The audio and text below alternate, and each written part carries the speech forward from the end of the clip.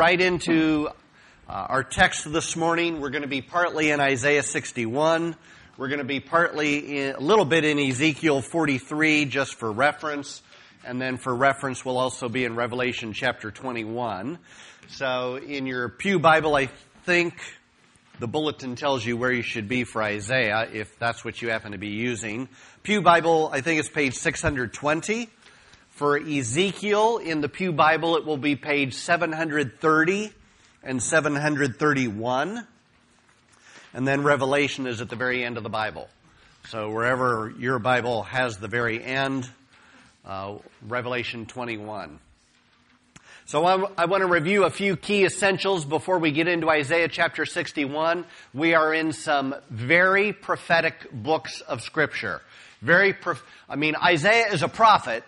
So because he's a prophet, he's telling you lots of things prophetically, but we're really in the apex of what he's got to say prophetically because he's viewing life that is still in the future. He's describing an age which we still have not yet attained, and Isaiah lived 700 years before Jesus was ever born. So I want to highlight a few principles we learned last week regarding prophecy. This will help today. It will help when you think about any prophecy, though it won't answer all your questions. It just gives you some parameters, some guardrails, or some helps to try to understand what the Bible means to communicate when it uses the genre of prophecy. So one of the things we learned last week is that prophecy comes in waves. It comes in layers. Oftentimes when the prophet says something, it's not, was it fulfilled in this one particular instance or in this second particular instance? Prophecy comes in waves so that what is prophesied oftentimes has a near fulfillment.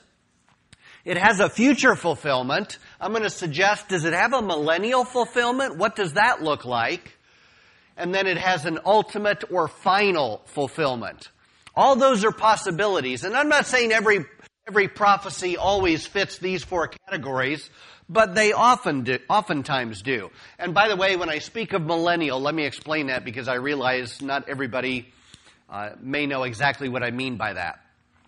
And, well, the concept of a millennium comes from Revelation 20 more than any one other particular place. And it's the idea that Jesus, to fulfill prophecy given in many places, there's coming a day where when he comes back in power and glory, we won't only have a new heaven and a new earth created, but there will also be a period of time where Christ rules physically in Jerusalem over the nations of the earth.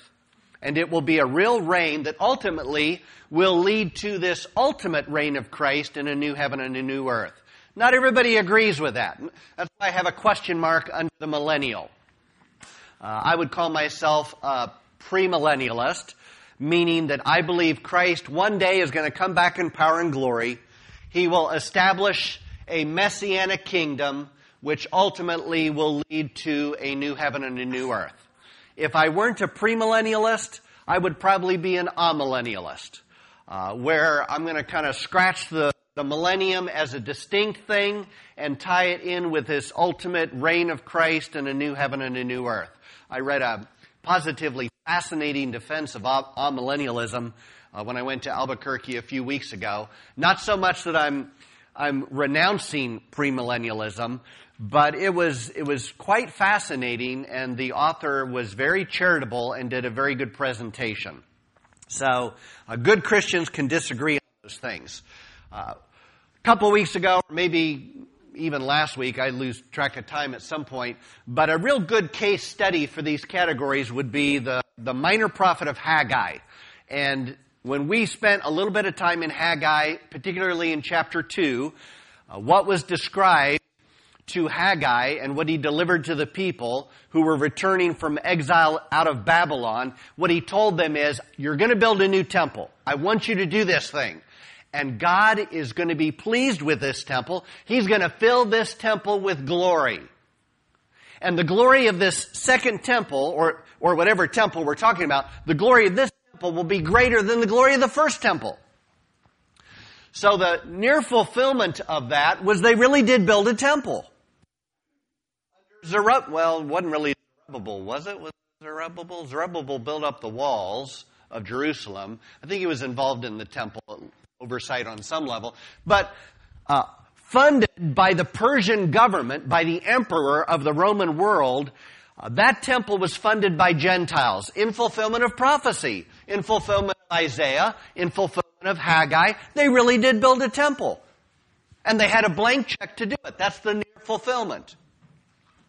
And in some sense, because that temple was funded by the Gentiles, that's the glory of the Gentiles being brought into the temple. The future fulfillment would be when Jesus actually walked in that temple, the courtyards. Jesus graced that temple with His presence. That's better than the fact that the Gentiles funded it. Now you've got the Lord's Messiah, the eternal Son of God, walking and teaching in the courtyards of the temple. The glory of the Lord in the temple in fulfillment of prophecy. A third idea is that prophecy in Haggai chapter 2 about a temple can be fulfilled in a millennium when Christ actually does rule in Jerusalem over a kingdom in Jerusalem that has a temple which no man has ever seen yet to this day. And all of that is pointing to a millennial temple. And then you've got the ultimate fulfillment in Revelation 21. So what I want you to do for starters is go to Ezekiel 43. I told you that if you're using a Pew Bible, you'll find that on pages 730, 731. I want you to feel a little bit of the tension here, even though I'm not going to resolve it because it's not resolved in my own mind. Starting in Ezekiel chapter 40, Ezekiel is given a vision, a prophetic vision regarding a temple. It's not the temple that was built by the exiles. It's pretty clear it's not that temple, for reasons why you'll see. And there's a lot of detail given regarding this temple. So if you're in Ezekiel, I'm not. If you're in Ezekiel, if you skip back to chapter 40, I don't know how your Bible reads, but in chapter 40 I've got a little subheading that's not actually part of Scripture. It's what the Bible translators put. It says, Vision of the New Temple. And then in verse 5, my Bible says, the east gate to the outer court. Verse 17, I've got the outer court. Verse 20, the north gate. Verse 24, the south gate. Verse 28, the inner court. I've got chambers for the priests in verse 44. In verse 48, I've got the vestibule of the temple. In chapter 41, it says the inner temple. In chapter 42, it's the temple's chambers. You've got a lot of detail given. It sounds like a real physical temple. It sounds like the kind of thing you would be able to lay your eyes on. You would be able to see. You would be able to touch. Because there's so much detail. It seems more than just this metaphorical image because of the detail.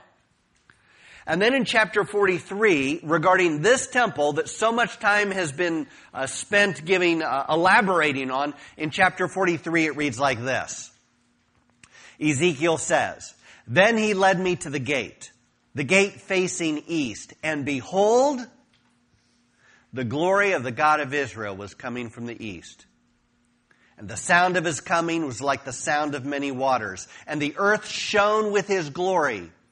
And the vision I saw was just like the vision that I'd seen when he came to destroy the city, and just like the vision that I had seen by the Kibar Canal. And I fell on my face. It's kind of like in Acts chapter 1, where Jesus ascends before the disciples' eyes, and they're gazing up to the heavens, and an angel or messenger from the Lord, an angel says, just like you've seen him go, you will see him come back again.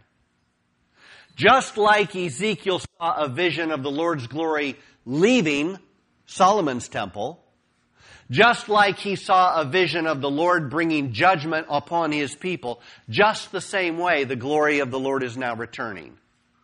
So however you view the judgment being real, the glory departing, just the same way the glory is now returning. Verse 4. as the glory of the Lord entered the temple by the gate facing east, and that's important because in Ezekiel, in chapter 11, I think it was, the glory left from the east. And the glory never came back to the temple that Haggai and Zephaniah and Zerubbabel were building. There's no mention of glory other than the glory when Christ graced that temple. But this glory that's coming from the east, although I remember talking with Sarah, when Jesus on Palm Sunday rode into Jerusalem, he rode in from the Mount of Olives on the east. And in some sense, I think that's a fulfillment. The glory of Messiah coming from the east to the temple. Didn't we talk about that? Yeah. So you've got the glory entering the temple by the gate facing east. The Spirit lifted me up in verse 5 and brought me into the inner court. And behold, the glory of the Lord filled the temple, just like it had left in the inner court. The glory now returns to this temple, however I'm to understand it. Verse 6, while the man was standing beside me, I heard one speaking to me out of the temple. And he said to me, Son of man, this is the place of my throne and the place of the soles of my feet, where I will dwell in the midst of the people of Israel forever.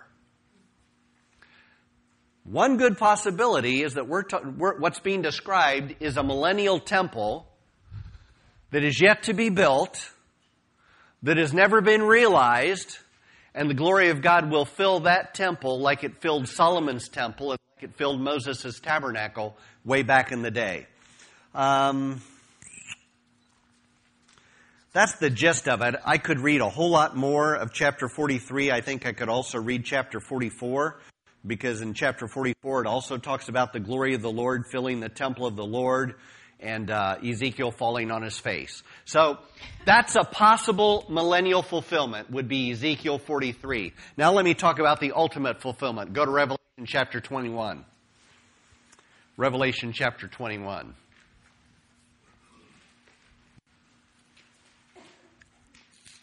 Very end of your Bible.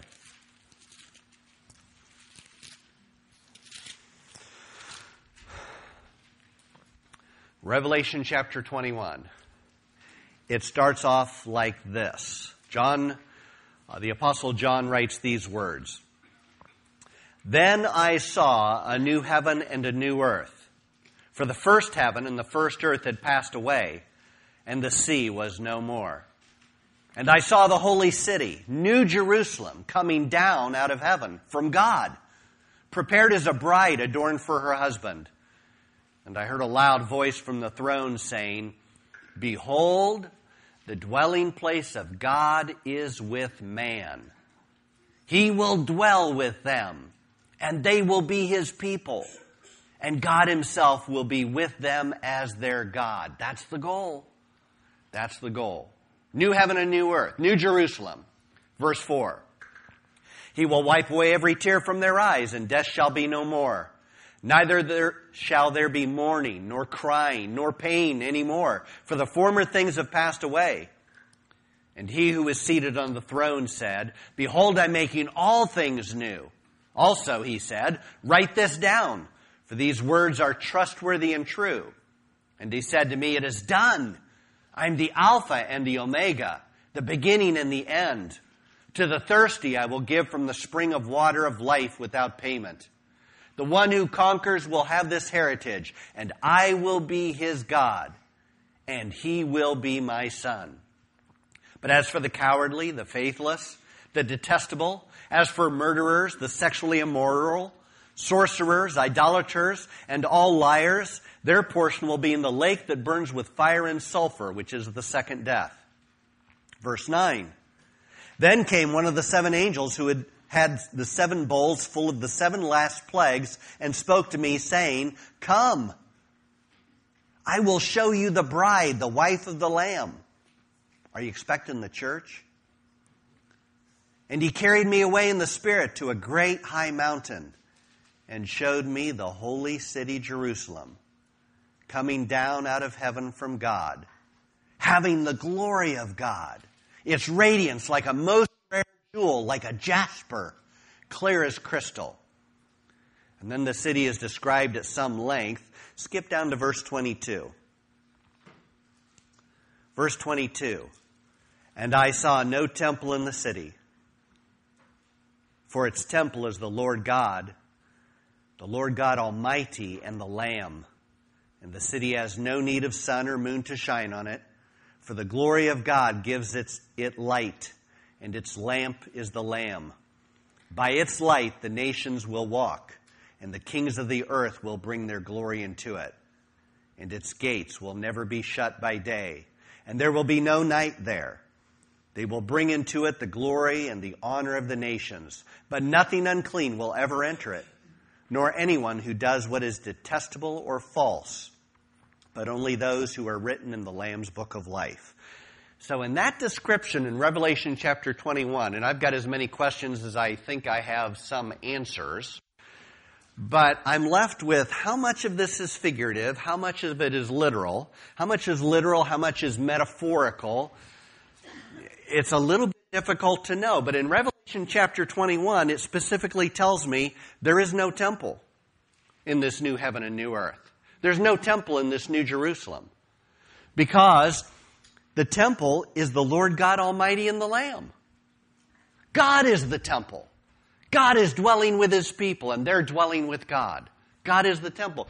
But in Ezekiel chapter 43, we had all this detail about you're going to build a temple and the glory of the Lord is going to fill it. It doesn't sound like the same thing. In Revelation 21, there's no temple. In Ezekiel 43, there very much is a temple. And a lot of ink has been spent describing this temple. One possibility, and I could be completely wrong, and I'm okay with that. One possibility is Ezekiel 43 is describing a millennial temple. Revelation 21 isn't describing that because he says there is none. Revelation 21 is describing an ultimate reality. An ultimate reality. When there's a new heaven and a new earth and a new Jerusalem, and the new Jerusalem is the bride of the Lamb. And then you've got the rest of the description that's already there. So I'm done with that, which doesn't provide a satisfactory solution. I want you to feel the tension of trying to figure this out. This layer upon layer. These waves of fulfillment. It started off with what they really did build back when the exiles were there. It continued with Jesus gracing that temple. A millennial temple, Ezekiel. An ultimate temple in Revelation 21. Go back to Isaiah. Actually, we're going to be in Zechariah. I forgot about Zechariah.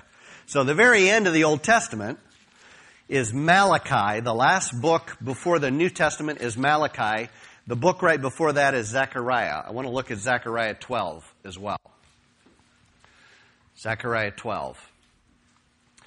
So principle number one regarding prophecy is understanding it very often comes in waves. It comes in layers. I gave you different examples or some additional examples last week. How the Bible has a near fulfillment and then sometimes a far fulfillment. That's not unusual. That's just the way prophets often spoke. A second principle, which I think is very important, is that when a prophet gives a message about something in the future, whether it's this future or whether it's this ultimate future, when a prophet gives a message about the future, he very often does it by using terms that are familiar right now. And it doesn't mean that the words that he's using, you can expect that to take place in this ultimate future. He's using words that you understand now to help you understand what's going to happen then. So in Revelation 21, we talked about what we read was there's not going to be the sexually immoral there. There's not going to be idolaters there. There's not going to be these categories of sinner in a new heaven and a new earth. And you're like, well, yeah, it's a new heaven and a new earth. You wouldn't expect to find those sinners there. But he's using that language because that's language you're familiar with. No matter how you experience life right now, no matter whatever country you live in or culture or time period you live in, no matter how good it gets, it's still stained by sin. It's not the ultimate fulfillment. And what it's stained by is your own sin, my own sin. I'm disappointed with myself. I let myself down. I trip and I stumble and I fall. And our culture does. Our culture's a mess. And so in Revelation 21, it's not describing something like they're still out there. It's just describing this ideal because that's what we struggle with now. I think that's common in prophecy. A good example of that is Zechariah chapter 12. So hopefully you're at Zechariah chapter 12. I think I might have read some of this last week. I at least referred to it.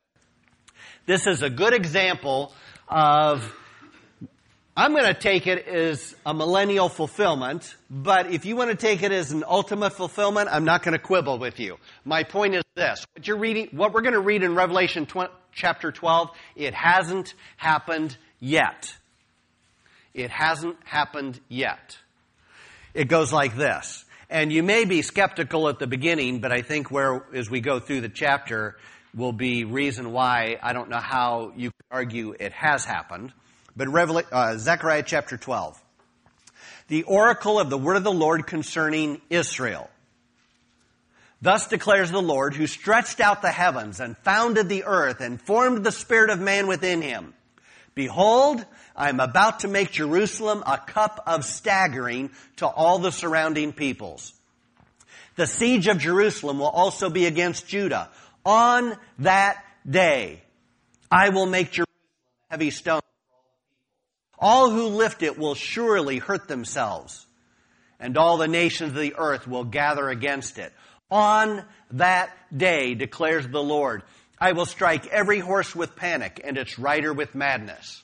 Now, if I'm taking this in the future, and I am, I don't think in that future day when nations are gathered against Jerusalem, I really don't take it that they're going to be on horses and in chariots. But that's very familiar language because that would be the greatest threat they know at the time Zechariah is writing. If you want to fear an army, you're fearing an army that's not on foot. You're fearing an army that has riders on horses and chariots, and they are equipped for battle. And so that's the language he uses, though I don't think that's the way it will actually play out. Verse 4 again, I'll start over. Verse 4, on that day declares the Lord, I will strike every horse with panic and its rider with madness. But for the sake of the house of Judah, I will keep my eyes open when I strike every horse of the peoples with blindness.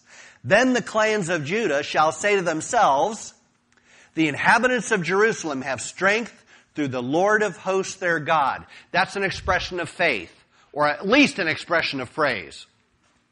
When these people in Jerusalem that are holed up as the nations are gathered against them, and the Lord delivers them, they're gonna express praise to God. God is our deliverer. He's delivered us from our enemy in this particular situation. Skip down to verse 7. And the Lord will give salvation to the tents of Judah first, that the glory of the house of David and the glory of the inhabitants of Jerusalem may not surpass that of Judah. On that day, the Lord will protect the inhabitants of Jerusalem, so that the feeblest among them on that day shall be like David, and the house of David shall be like God, like the angel of the Lord going before them. And on that day, I will seek to destroy all the nations that come against Jerusalem. Verse 10, and I will pour out on the house of David and on the inhabitants of Jerusalem a spirit of grace and pleas for mercy, so that when they look on me, on him whom they have pierced, they shall mourn for him as one mourns for an only child, and weep bitterly over him as one weeps over a firstborn. On that day. On that day, who are they mourning over that has been pierced? Other than Jesus, who died on a cross and was pierced for our iniquities. They didn't receive him the first time. They're the ones that cried out, crucify him. But on that day, when the Lord works this mighty deliverance, when all nations are gathered up against Jerusalem, and the Lord delivers, and then the Lord pours out this spirit of repentance upon the Jews, and they look on the one who they called out to have him crucified, and they will mourn for him, because they will realize they rejected their own Messiah.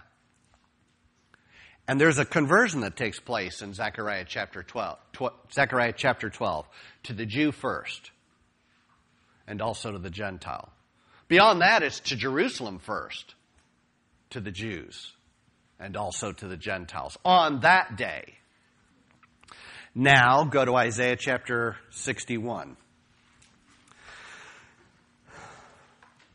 In Isaiah chapter 60, we had a prophecy that mostly was about Jerusalem, the city of Jerusalem. How Jerusalem will be exalted. The Lord hasn't forsaken His namesake city, the city that is named after Himself. The city where He chose to associate His glory. The city where He instructed that the temple would be built. So in Isaiah chapter 60, you've got this glorious picture of Jerusalem. And then in Isaiah chapter 61, that picture is elaborated on and developed. How did this take place? How did this great reversal take place? Because in Isaiah, I wish we had all the time in the world to just rehearse everything we've already done time and time again. But in Isaiah previous chapters, you've got these horrible depictions of Jerusalem. The idolatry and the sin and the judgment, and all seems lost. And then you've got Isaiah 60 where everything is restored and it's better than it ever was. And how did that happen? How did we go from the darkest night to the most glorious future? And Isaiah chapter 61 begins to unpack that and explain for us where this change took place, how it took place. So let me read chapter 61 of Isaiah. The Spirit of the Lord God is upon me, because the Lord has anointed me to bring good news to the poor. He has sent me to bind up the brokenhearted, to proclaim liberty to the captives, and the opening of the prison to those who are bound, to proclaim the year of the Lord's favor and the day of vengeance of our God, to comfort all who mourn, to grant to those who mourn in Zion, to give them a beautiful headdress instead of ashes, the oil of gladness instead of mourning, the garment of praise instead of a faint spirit, that they may be called oaks of righteousness, the planting of the Lord. And then a very important phrase, that He may be glorified. Because in chapter 60, while most of the chapter is all about Jerusalem being exalted, all of that springs from the fact that the Lord is glorified in exalting Jerusalem. The ultimate goal in everything is to the glory of God. And so here, the ultimate goal is that He may be glorified. Verse 4. They shall build up the ancient ruins. They shall raise up the former devastations. They shall repair the ruined cities, the devastations of many generations. Strangers shall stand and tend your flocks. Foreigners shall be your plowmen and your vine dressers. But you shall be called the priests of the Lord. They shall speak of you as the ministers of our God. You shall eat the wealth of nations, and in their glory you shall boast. Instead of your shame, there shall be a double portion. Instead of dishonor, they shall rejoice in their lot. Therefore, in their land they shall possess a double portion. They shall have everlasting joy. For I, the Lord, love justice. I hate robbery and wrong. I will faithfully give them their recompense, and I will make an everlasting covenant with them. Their offspring shall be known among the nations, and their descendants in the midst of the peoples. All who see them shall acknowledge them, that they are an offspring the Lord has blessed. I will greatly rejoice in the Lord. My soul shall exult in my God, for He has clothed me with the garments of salvation. He has covered me with the robe of righteousness, as a bridegroom decks himself like a priest. No, like a bridegroom decks himself like a priest with a beautiful headdress, and as a bride adorns herself with her jewels. For as the earth brings forth its sprouts, and as a garden causes what is sown in it to sprout up, so the Lord God will cause righteousness and praise to sprout up before all the nations. So the context is still primarily Jerusalem, but in those first, say, 3 verses, you've got a lot of first-person singular pronouns. So you've got the Spirit of the Lord God is upon me, because the Lord has anointed me. to bring good news to the poor. He has sent me to bind up the brokenhearted. Who's the me? Who is this person that's referred to in those first 3 verses? Well, that answer is not hard. We know it's the Lord Jesus Christ. And we know that because you read about it in Luke chapter 4. We'll be there in a little bit. Where Jesus, very early on in his ministry, he goes to the synagogue, as was his custom on the Sabbath day. He goes to the synagogue, and whoever was in charge of the synagogue, at least on that particular Sabbath day, asked Jesus to bring a word, to read Scripture. And Jesus found the place where it is written in Isaiah chapter 61, those first few verses, and Jesus reads them. And then he rolls up the scroll, and everybody's eyes are looking at Jesus, kind of like you're looking at me, except they would have been on the edges of their seat because they've heard things about Jesus. Jesus is doing things now in his 30th year that were not happening the first 30 years. There's stories of miracles, there's stories of power, there's stories of miraculous signs. Jesus reads what we just read in the first part of Isaiah chapter 61, and he says, "Today this scripture has been fulfilled in your hearing." And they know what that means. He's claiming to be that me in Isaiah chapter 61. So many commentators, though not all, are going to say this is another one of Isaiah's servant songs. Now, the reason why it may not be qualified as that is because he's never actually called the servant there. And in previous servant songs, we know the servant of the Lord suffered in Isaiah chapter 53. He's called the servant. And so you're not guessing. Well, we know it's the same person, but I don't know it should be called a servant song or not. I'm probably okay with that, where the servant is issuing this song regarding himself and his ministry in Isaiah chapter 61. Now you've got some more personal pronouns in verses 10 and 11. In verse 10 it reads, "I will greatly rejoice in the Lord. My soul shall exult in my God. For he has clothed me with the garments of salvation. He has covered me with the robe of righteousness." Who is that me? Who is that I? 2 possibilities. The initial possibility that I was going with is that this is somebody who's received the salvation that the servant brought. If you're a Christian, you could find yourself in verses 10 and 11. He's clothed me with garments of salvation. I don't deserve them. I'm not righteous. But because of what the servant did in Isaiah 61, the first few verses, because of his suffering back in Isaiah chapter 53, I've experienced a change. And I'm rejoicing. But I think the better way to understand those last 2 verses, verses 10 and 11, is it's still the Lord Jesus Christ speaking. Because back in the end of Isaiah 59, remember the Lord said, "Nobody's working salvation for my people. I'm going to do it for myself. I, by my own arm, will work salvation for my people." And then in Isaiah chapter 61, we find out how he does it. And the Lord God covers Christ, the Messiah, with garments of salvation. And Messiah is the one that is rejoicing in verses 10 and 11 because Jesus delights in doing his Father's will. He delights in bringing salvation as the Father has planned. There's no higher purpose. We think like, why did Christ come? You know, sometimes in whatever, I'm sure you've been in a church or a Bible study where somebody's asked, like, why did Jesus come? And if you were to say Jesus came to save sinners, you would be true. That would be a true statement. But that's not the highest reason why he came. The most important, the highest reason why Christ came was in obedience to his Father, to be pleasing to his Father, to live a life of perfect righteousness and obedience to his Father. His greatest delight wasn't to save sinners. His greatest delight is to be in perfect fellowship with his Father no matter what. Because he and the Father were one. Because they've shared glory from all eternity. He delighted to do his Father's will. That's exactly what I read in Hebrews chapter 12, which says, "Who for the joy that was set before him endured the cross, despising the shame. What was the joy set before him? The joy of doing his Father's will, of being obedient even to death on a cross, even though it meant shame, even though it meant humiliation, even though it meant suffering.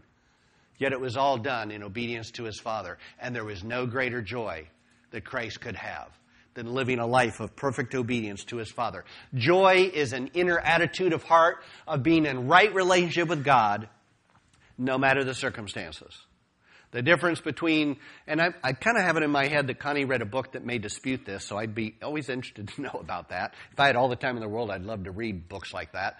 But my understanding has always been the difference between joy and happiness. Happiness comes from the word happening, or it's related to the word happening. Happiness depends on what's happening.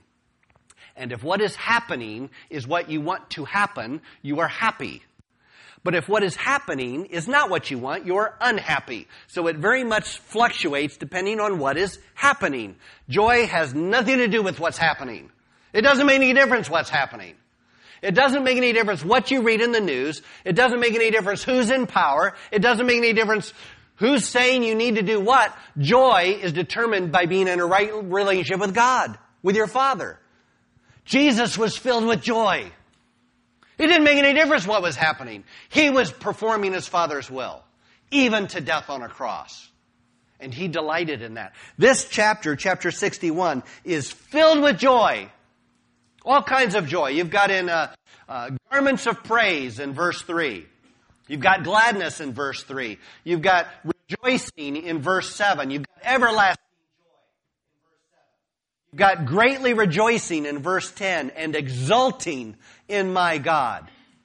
And you've got praise in verse 11. You've got lots of joy and celebration in Isaiah chapter 61. Who else is rejoicing? We know the Messiah is rejoicing. We know he's exulting in that he gets to do his Father's will, come what may. But who else is rejoicing in Isaiah 61 or within the context of the Scripture? Let me go through it with you very quickly. Number one, the near fulfillment is you've got the exiles rejoicing. Because roughly 70 years ago, they were sent out of Jerusalem into exile. They're living in a foreign land, but they're coming back with rejoicing. It's partly a fulfillment of Isaiah 61. They're celebrating. They're going back to Jerusalem, back to their homeland, going up on Mount Zion, and they're celebrating God didn't abandon us to the Babylonians. He's bringing us back. That's reason to celebrate. That's the near fulfillment. The future fulfillment of Isaiah chapter 61 is the Jews who experience and celebrate Messiah's coming. Whoops. Jesus read Isaiah chapter 61 and he said, "This is about me." And they're celebrating. Those that receive him as Messiah, they're celebrating. So this is a greater celebration than exiles who leave Babylon. This is a celebration of people who see and touch and listen to Jesus and experience his life and his ministry. That's reason for celebration. A third reason for celebration would be, though, in the millennium, if you're going to go with this, you've got the Lord making what is called in Isaiah chapter 61 an everlasting covenant. And he tells the Jews, you are going to be priests, which is a fulfillment of Exodus. I should have looked it up. I know it's chapter 19. It might be verse 6. It might be verse 7. I could be wrong about that. But in Exodus 19, 6 or 7, the Lord tells Israel, all 12 tribes, you're going to be a kingdom of priests. I thought there was one priestly tribe. There was. It was the tribe of Levi. And there was one priestly family. It was the family of Aaron. But there was some sort of a prophecy in Exodus chapter 19, verse 6. It's not going to be limited to just one priestly tribe, 1 out of 12. You're all going to be priests. If the whole nation is priests, who are they serving? Gentiles in the millennium. Possibility. The ultimate and final fulfillment of this joy and this celebration, the ultimate fulfillment is in Revelation 21, where you've got a new heaven and a new earth and a new Jerusalem, and there is no temple because the Lord is the temple. That's the ultimate. So you've got these layers. You've got this wave upon wave of joy. And each joy, each celebration, it gets bigger and bigger and bigger until it culminates in a new heaven and a new earth. Okay, let's go a little bit further. Let's go to Luke chapter 4. Look at how Jesus actually fulfilled this. Luke chapter 4. So I'm assuming you can find your way to the third gospel. Luke chapter 4, this is early on in Jesus' ministry. It's after he's been baptized. It's after he was driven by the Spirit of God into the wilderness to be tempted. And then he comes back. He's worked some miracles in Judah. He did the miracle of turning water into wine in John chapter 2. But very early on in his ministry, you have this incident, which I've already referred to. It's Luke chapter 4, and we're going to pick up at verse 14. Is that right? Luke chapter 4? Well, I guess I'm going to skip around a little bit. Luke chapter 4, verse 14. It reads like this. And Jesus returned in the power of the Spirit to Galilee, and a report about him went out through all the surrounding country. And he taught in their synagogues, being glorified by all. And he came to Nazareth, where he had been brought up. And as was his custom, he went to the synagogue on the Sabbath day, and he stood up to read. And the scroll of the prophet Isaiah was given to him.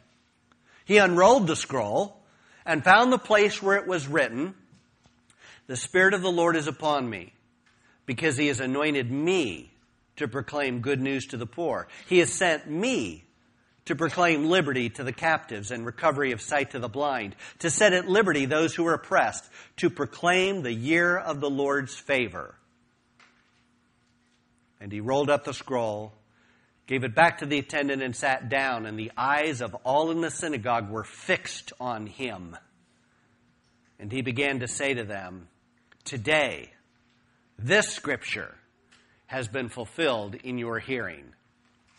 What Jesus did not read from Isaiah chapter 61, which almost every commentator views as very significant, but I'm not going to say it's unanimous. But what Jesus didn't read, in Luke's gospel, verse 19, it says, "To proclaim the year of the Lord's favor." If he'd read just a little bit more, he would have read, "And the day of vengeance of our God." And the day of vengeance of our God. But he didn't read that, at least the way it's recorded in Luke's gospel. I think it's significant. Because when Christ came the first time, he came to proclaim the year of the Lord's favor. When Christ comes back in power and glory with the angels of heaven, he will be declaring the day of vengeance.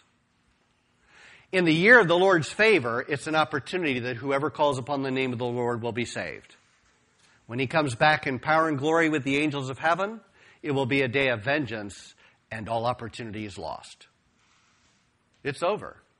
I think there's a difference between a contrast between a year and a day. We live, I think, in what is metaphorically a very long extended year of the Lord's favor, where the gospel is meant to be preached and lived among all the nations. And the church is here to commissioned by Christ to his church, commissioned with a message.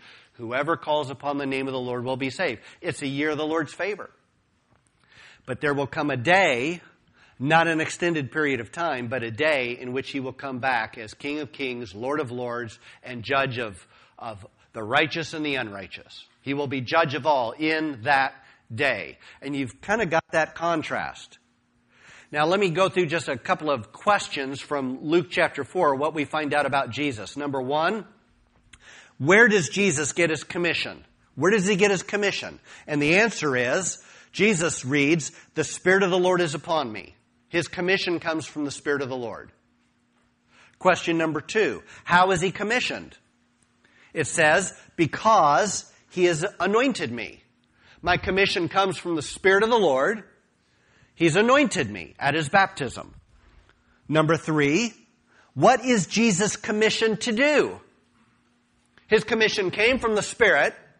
He's anointed by the Spirit. What is he commissioned to do? What is the task? And the answer is to proclaim. That could be good or bad. To proclaim is the commission. So what does that commission, what does the message to proclaim look like? Well, it looks like good news, liberty, recovery, and year of the Lord's favor.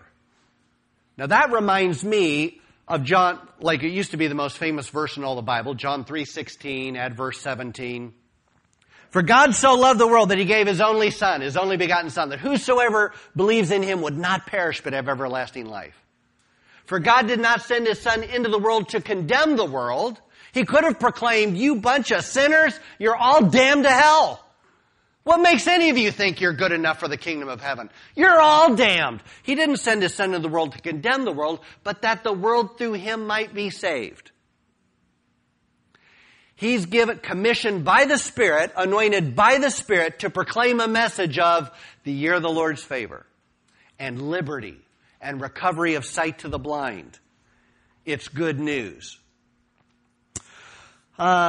This year of the Lord's favor is a reference to the year of Jubilee in the Old Testament, which we don't have time to look at. In the Old Testament, I think particularly it's in Leviticus chapter 25. You've got this, remember the layers of how God fulfills what he's going to do? One of the early layers way back in Leviticus is every 50 years the Jews celebrated a year of Jubilee, where all debts were forgiven. And in fact, the word Jubilee, which only occurs 27 times in the Old Testament, 14 of the 27, just over half of all occurrences of the word Jubilee occur in Leviticus chapter 25. Leviticus chapter 25 is one of the greatest pronouncements of celebration you will find in Scripture, because it anticipates all that's going to be fulfilled ultimately in a new heaven, new earth, new Jerusalem. But they got to experience it every 50 years. What God was going to ultimately do, they experienced every 50 years. And so he's declaring the year of the Lord's favor. They have some context of, we understand what that means.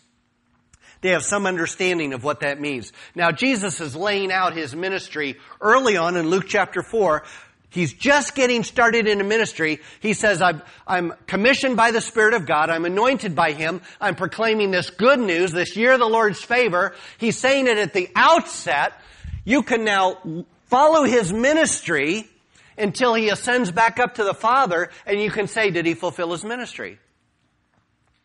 Did he proclaim the year of the Lord's favor? Recovery of sight? Was it good news? I mean, as you look back on Jesus' life, did he fulfill all those things? And the answer is yes. He's telling you ahead of time how you can judge him, how you can look at him. Did I meet these requirements or didn't I? And I think the answer has to be, yes, he met those requirements. It's a celebration. It's straight up 11:30. We usually leave at 15 till, so I'm going to have to transition to the Lord's Supper in just a moment, but I think this is a decent enough stopping point. Are there comments and questions? Terry. Yeah, that's one way to look at the cross. Another way to look at the cross would be, our joy stems from the being in right relationship with God so that we can extend right relationship with one another. Our right relationship with one another is an outcome or the fruit of being in right relationship with God. Until this is restored, we'll never be at odds. Well, we will always be at odds with one another. So that's another way to look at it. So, Cindy? Why would there need to be? I have no idea. That's my stumbling block. I'm at a loss. I confessed last week, I'm uncomfortable with the idea of a millennial temple where animals are being slaughtered, blood is being shed and sprinkled. I'm uncomfortable with that. I'm uncomfortable with the sin offering on any level. So that's a dissonance in my understanding. I don't know why there was so much ink would have been spent describing a temple which seems future. We haven't seen this temple. We've never seen the glory of God return to the temple, just as you saw the glory leave. That's never been realized, so it seems like it has to be a millennial temple. But I'm uncomfortable with slaughter, sacrifice, sin offerings, blood. So, maybe Hannah's got it. No, I would say my question was just similar. Question. Well, I have more questions than I have answers. But this is part of the layers. This is part of the church is the visible expression of the kingdom of God on earth right now. God's grace is being extended through the church, not through Israel. And the church ministers as priests to the nations around us. And for an amillennialist, they probably will say, and that's the most you can hope for. But my other struggle, my other guardrail is I'm seeing too much in the Old Testament where I can't equate with the church. So I'm at dissonance on that, and I don't know how long I'll live, so I don't know that I'll ever arrive at solutions. It took me roughly 10 years of my life to change my eschatology from a very traditional, probably people don't care, like half people may not even, but from a very pre-trib, the church is raptured out. There's going to be 7 years of judgment, and then Christ comes. I changed from that to just, I think the church goes through whatever the last 7 years is like. I'm sorry. If I'm wrong, I get a go-to though, so that's what I've said. But it took me 10 years to make that transition. RHMA, the mission organization I was with, was not happy with that change. They decided to do lots of things to me, try to change my mind and tell me I was this horrible person. I can agree to disagree. I'm okay with being wrong about that. I hope I'm wrong about that. I have no desire to go through tribulation, but I can't see it. Sarah and then Rick. Good.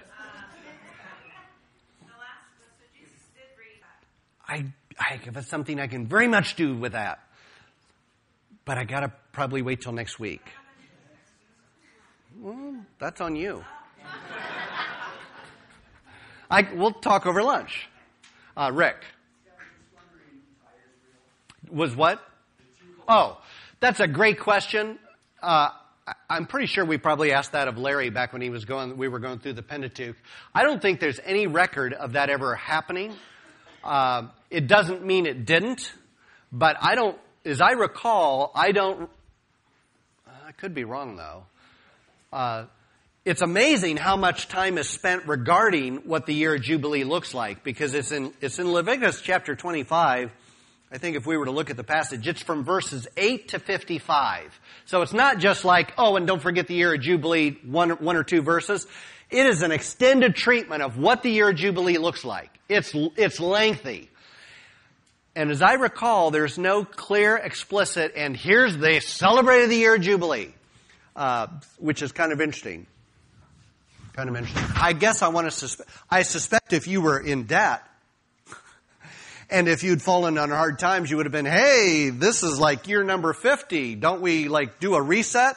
I'd be okay with that. If you're the guy holding the debt and have acquired all these assets, you may be happy to just, that was a great idea, but it's not so much. I mean, I don't know.